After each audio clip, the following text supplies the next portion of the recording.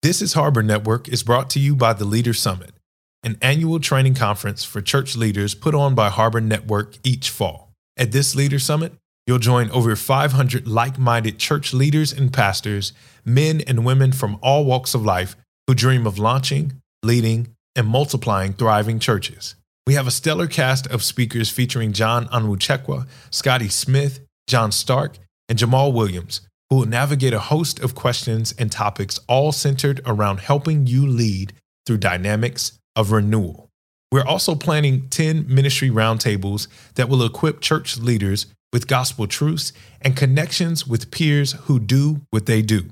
If you're a church leader who yearns with a sense of expectancy that the power of God and the Spirit of Christ would pour out in your church, then Harbor Network's Leaders Summit is for you. Join us in Louisville on October 12th and 13th as we cast a vision for thriving churches and the dynamics of renewal. Register today at theleaderssummit.com. You'll also find a host of helpful information at theleaderssummit.com. We hope to see you and your team there.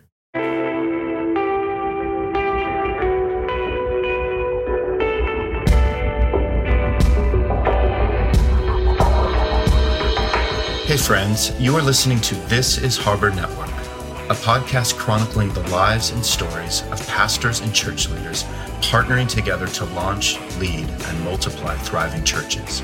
I'm Ronnie Martin, and on today's episode, we are joined by two special guests, Hannah Anderson and Win Collier, to talk about Harbor Network's value of conviction and imagination. Hannah has become a good friend and trusted voice for Harbor Network as a speaker, writer, and faithful member of the network's Theological Advisory Council. She is the author of several books, including Made for More, Humble Roots, All That's Good, and Turning of Days. Win Collier, a pastor for 26 years, was the founding pastor of All Souls in Charlottesville, Virginia. He now serves as Associate Professor of Pastoral Theology and Christian Imagination and Director of the Eugene Peterson Center for Christian Imagination at Western Theological Seminary in Holland, Michigan. Win has a PhD in religion and fiction from the University of Virginia and is the author of multiple books, including Love Big, Be Well, Letters to a Small Town Church, and A Burning in My Bones, which is the biography of Eugene Peterson. Together, they explore the meaning and beauty of this value, how they have experienced it personally, viewing ministry as a creative endeavor, and how we can begin cultivating this value in our churches and homes. It is a great conversation, so stay with us. Well, welcome back to This is Harbor Network. I am Hannah Anderson, and I am thrilled to be on today, not just because I love the work that's happening here and the conversations, but because I get to have a conversation with someone that I have grown to respect and admire. Win Collier is coming on today to help us consider the value of conviction and imagination. And very soon you're going to understand why he's with us today. Win, thank you so much for joining us. Thank you. It's really good to talk with you again, Hannah. Yes, I was just thinking before we jumped on, we were talking about the fact that it's been maybe a year since we've had a conversation back when you had released a book, Love Big, Be Well. And that's when I first stumbled across your name, even knew that you existed. And yet this book captivated my imagination. It's a set of letters from a pastor to a small church. And I remember that coming across my desk thinking, I have to talk to Win. I have to find out the story behind this book. And I think that was when we had our first conversation. Yeah, I think that's right. And that was my first time to publish fiction. And I love that book. Well, and what captivated me about it was that I knew you were pastoring at the time. And it was this beautiful kind of coming together of both the creative life, fiction, the work of pastoring. And I knew it came from a true place, that it wasn't just something of the imagination, that it was actually something that was set in your own experience of pastoring. And so it's wonderful since then to find out that you have gone on to be able to serve other pastors in developing their own care and the Christian imagination. What are you up to today? Well, a year ago, almost to the week, we moved to Holland, Michigan to join the faculty at Western Theological Seminary. And I am the director of a new center, the Eugene Peterson Center for Christian Imagination. So we're helping to continue the kinds of conversations that so many of us were listening into with Eugene. And in my heart, I'm still a pastor.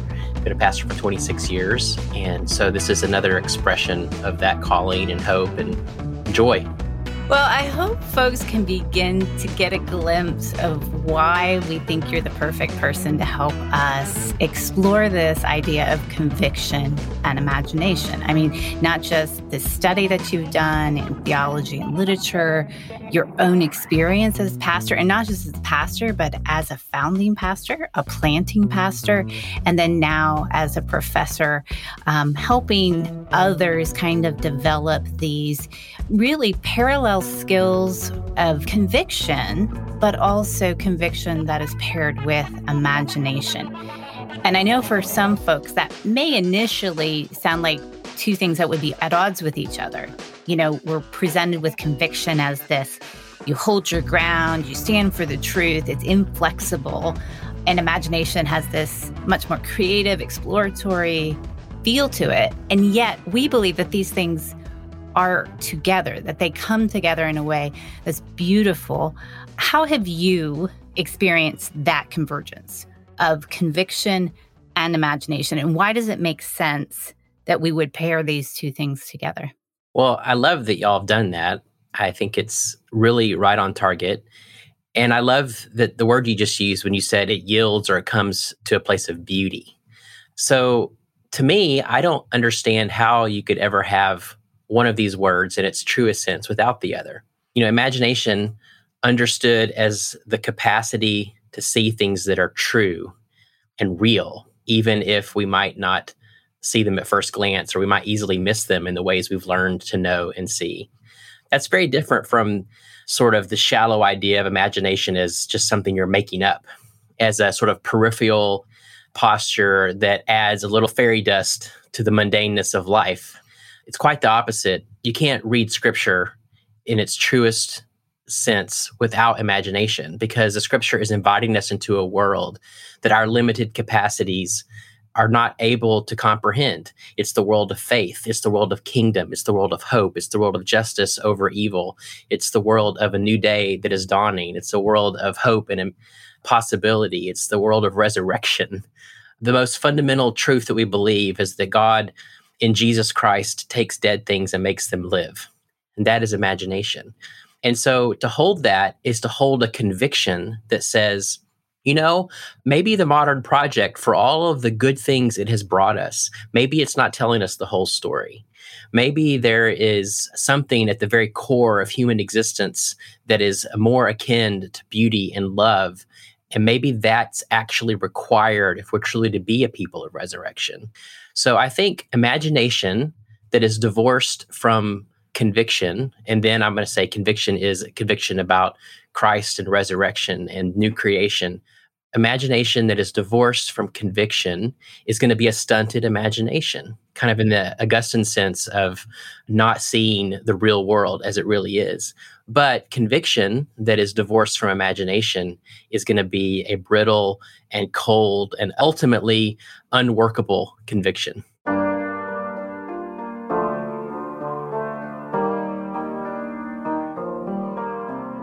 I love how you express that. And I think hearing that, there's something inside of me, and I would imagine many folks listening, that just says, yes, that is what we're hoping for. That's what we're longing for, is that beauty, that imagination that sees things as they truly are or as they will be, and then holds doggedly to that beauty and that truth and that hope. But I also hear you and say, without these two paired together, it's not workable. And so that transitions us to the question of, I hear this beautiful vision, but working it out, particularly in the life of a pastor or in the life of a local church, is another question in itself. Because I think once we come to the actual lived experience of ministry, it feels like maybe it's harder to take risks in some way. It's harder to live out creatively. So is there a sense that ministry itself or pastoral work is itself kind of a creative endeavor? What are we moving toward, even within the day-to-day, pragmatic, lived realities of leading communities, leading churches? I mean, absolutely. I think pastors should be understood less as profession and more as art. And I mean, in its truest sense, it's just acknowledging the realities that as pastors, we are given materials to work with. We don't make them ourselves. We're given stories and we're given lives and we're given places, and we have to submit to them. And a good artist has to submit to the materials. A good fiction writer obviously is working with vast creativity, but there's also bounds. Any good fiction writer will find themselves writing a character and all of a sudden realizing they're trying to make the character do something that the character doesn't want to do, or that isn't true to the story as it has been created to that point. And all of a sudden, a true artist has to decide, am I going to yield to this or not? You know, a farmer, another kind of true artist, a farmer has to work with the land. They don't get to just constantly impose their will on the soil and the ground. And where we've done that, it has been to our great destruction.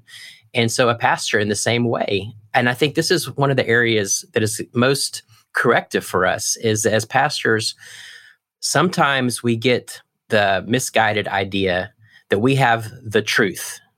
And the truth is kind of this, we sort of see it as this box that we carry or this unchangeable thing that we've got mastery over.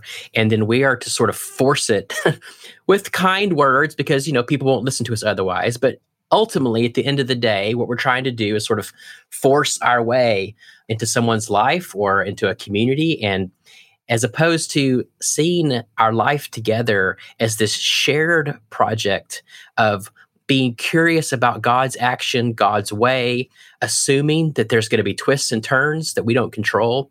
And I think, particularly as American pastors, for all of our attempts, perhaps, to say otherwise, I think we are still bedeviled by efficiency, by ego, by this idea of control and mastery, all of which are counter to imagination, but more importantly, they're counter to the kingdom of Christ.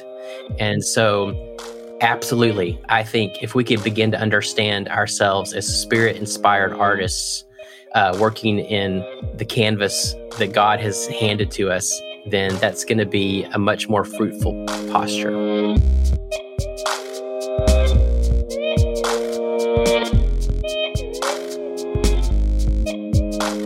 For pastors and ministry leaders longing for this type of expression, for this to be the shape of their ministry, they need a model, someone or something that can show them a different way. And to Wynn's point about the American church being captivated by efficiency and other pastoral forms, I think his work with Eugene Peterson's story might be particularly hopeful for us here.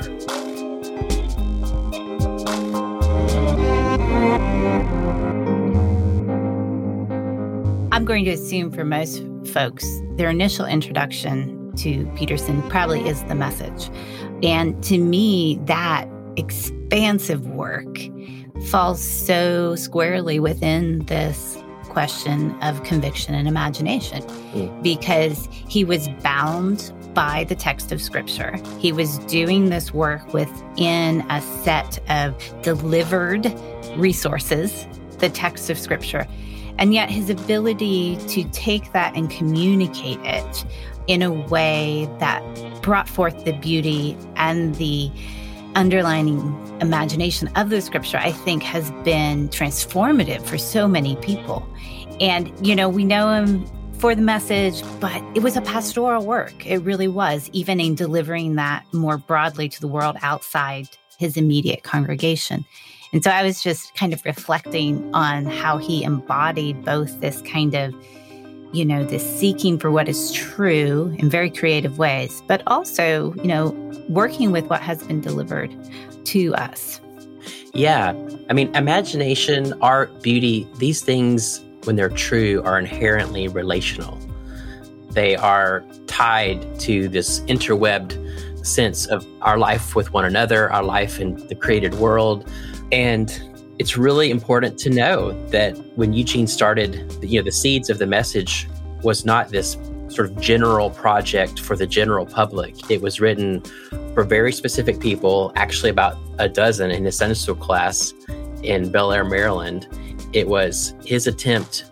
There were some racial tensions, some fear, a lot of people sort of evacuating Baltimore to the suburbs, building bomb shelters and buying guns. And he said, this isn't a Christian way to live, this kind of fear. And we need to be immersed in Galatians, because Galatians is a book of freedom, and freedom sets us free. And so even there, we're seeing imagination. Eugene was desperate for Bob and Mary and these handful of particular people to have their imaginations expanded so that they could really hear the force and impact and electricity of the scriptures. And so they began to go through Galatians. The first couple weeks, people's eyes glazed over. No one was interested. He would go back to his study. Why? Why don't they see how powerful this text is and how it's speaking to our immediate moment? So about week 3 or 4, he said, I'm going to translate this into their language so that they can hear it. And so that's what he did. And the first week, he would hand out Xerox copies of the text for that day. And he said the moment people started to read it, like they were locked in. And eventually that led to him translating the rest of the Bible. But it was all about this relational sense of there's particular people. I am with them. They are not hearing and seeing the wideness and wonder of this beautiful, powerful story. And I want to help them do that. And so he brought his heart and art and skill and research to bear for a gift to serve others. And I think that also speaks to the reality that we are multidimensional creatures. And, our temptation to communicate truth is a very didactic, straightforward, I'm going to lecture this. I'm going to just stand up and tell people what is. And if they don't receive it, I'm going to say it harder the next time. And if they don't receive it, we're going to reach this conflict point where I have been telling you the truth. And I think what we also have to understand as very complicated creatures in relationship with each other, that creative work can be slower and less direct, but it can grant access points that we won't reach otherwise. And to the point of cultivating an imagination for folks, of giving them a way to envision what is real beyond just, I'm going to stand up and tell you. It's that question that, as a fiction writer, that tension between telling and showing, perhaps. Mm-hmm. And I think, it's very easy for us to rely on the telling part. I'm just going to tell you what you need to know rather than to paint a vision and a picture and show why something is beautiful. But we need to be honest here, because another question I have for you is, it's very possible that pastors and listeners are tracking with this conversation, but we need to be honest about the environment we're working in. We exist, particularly within evangelical ministry, within a very pragmatic, utilitarian kind of context. So what kinds of things do we need to remember or to take in consideration if we're going to pursue imagination, if we're going to be people shaped by conviction imagination, if our ministries are going to be shaped by this? What do we need to know about the lay of the land? Maybe so that we don't get discouraged, we don't lose heart, because these are very countercultural kind of ways of engaging, even within the church. Yeah. I think you first mentioned preaching.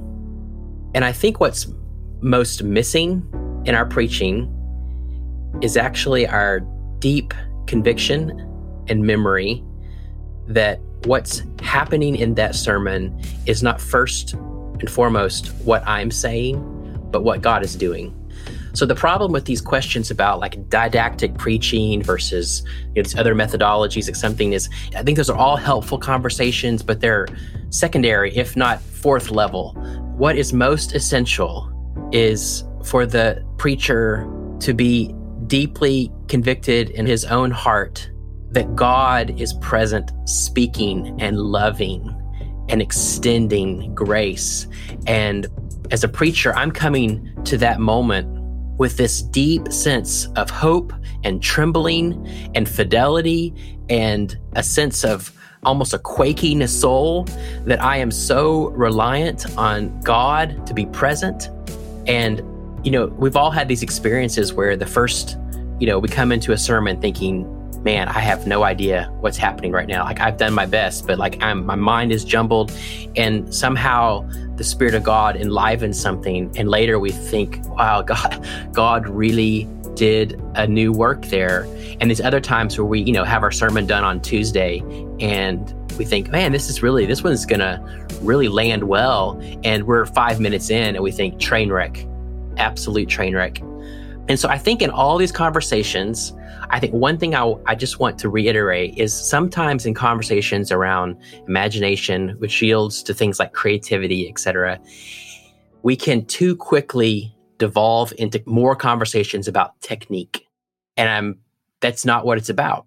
It's about my own encounter with God, and that I'm going to carry that in an authentic way into this moment. Whereas Marilyn Robinson says that whenever a preacher is having a thoughtful person is having in good faith a conversation with thoughtful listeners who in good faith are listening, that is one of the most beautiful things that can happen. And so I think the lay of the land, to get to that part of your question, is for all of our God language, for all of our statements, our creativity, I think too often we are dangerously close to actually forgetting God. And God is the heart of all reality. I think when we lack imagination, it's because we are actually lacking a deep vision of God. And when we lack genuine and true kinds of conviction, I think it's because we are losing a deep vision of God. And so I guess, to come at it sideways, the deeper conversation I want to have is less about imagination itself and more about God. Because I think the more that we are consumed by the flaming bush, imagination happens. That's such a good word. And I think about that even in respect to trying to pass faith along to my children. It's a similar work, whether you're in a church or a family, where you're trying to convey what you've experienced or what you have. And I've found, coming from a background that tended to be more, okay, here's the truth, here's the rule, here's what you do, please align yourself, get with this. I have found that what has been most effective is my own heart's captivation and saying to my children, there's a whole lot I don't understand about God, but here is what has captivated me about him.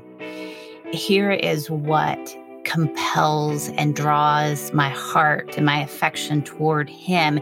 And so as I hear you talk about ministry, even this imagination being fueled by God, that's exactly, I wouldn't have had words to put it the way you have put it, but that's exactly what I experience even within trying to communicate to my own children the faith and say, here's what is so beautiful that has bound me to this God.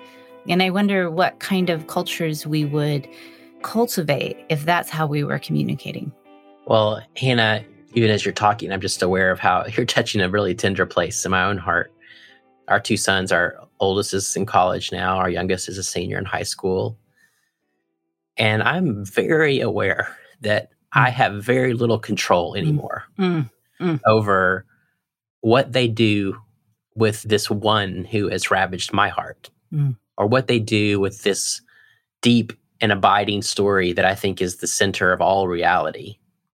And for one of our sons, he's moved by music, and he's moved by profound, epic story. And with all my heart, I keep wanting to engage him in those places and help him to perhaps hear the reality again and again that what he's responding to there is God.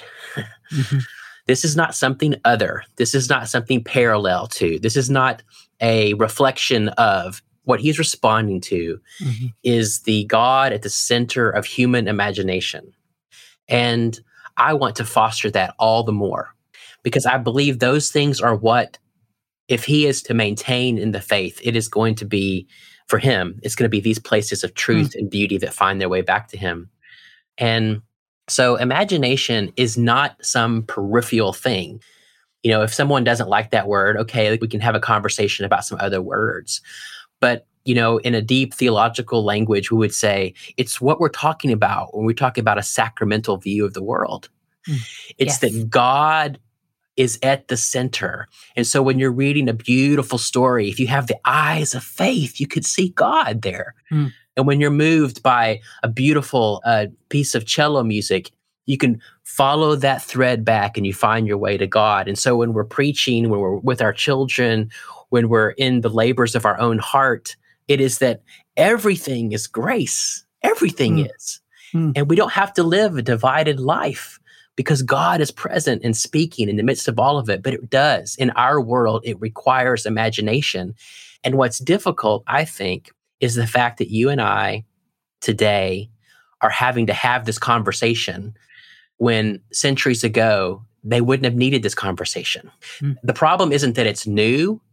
The problem is that it's so old, but we've strayed. And so we're having to actually come up with a language to name something that our foremothers and forefathers, that our biblical ancestors before us, all clearly knew and understood. It's the eyes of faith.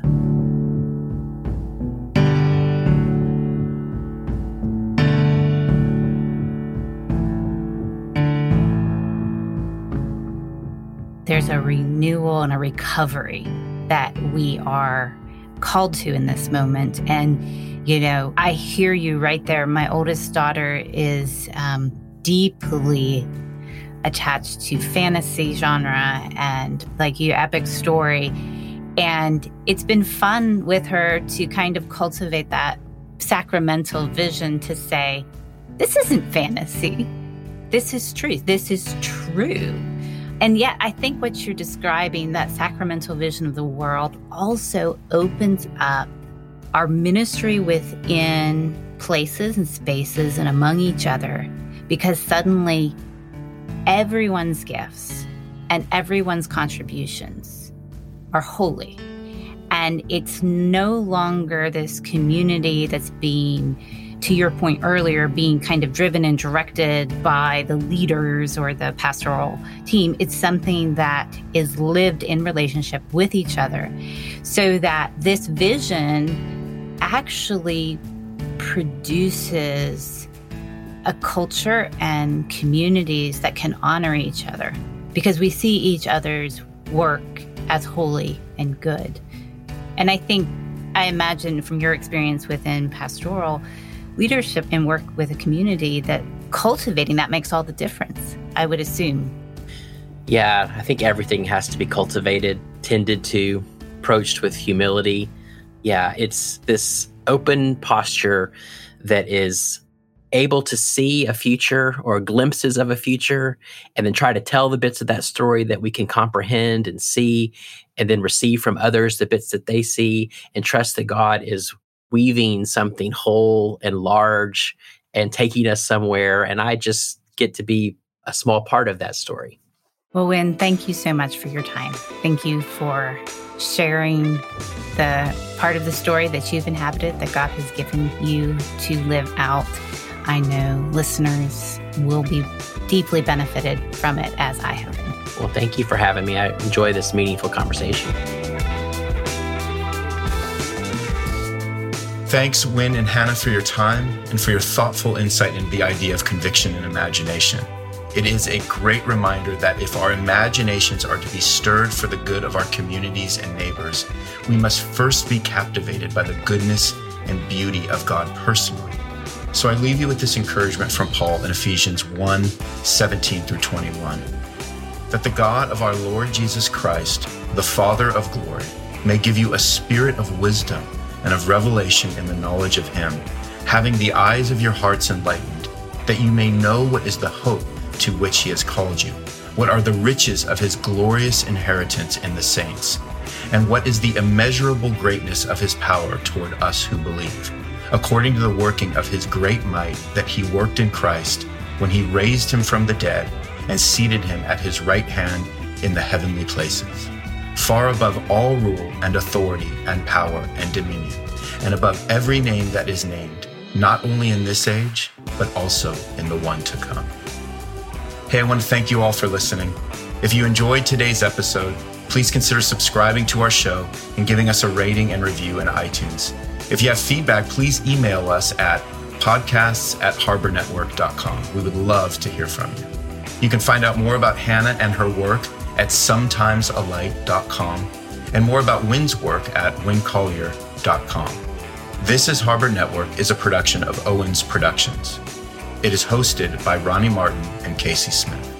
It is edited and mixed by Mark Owens. And our music is by Mark Wallach and Aidan Blackbird. Thanks for listening, and we'll see you soon.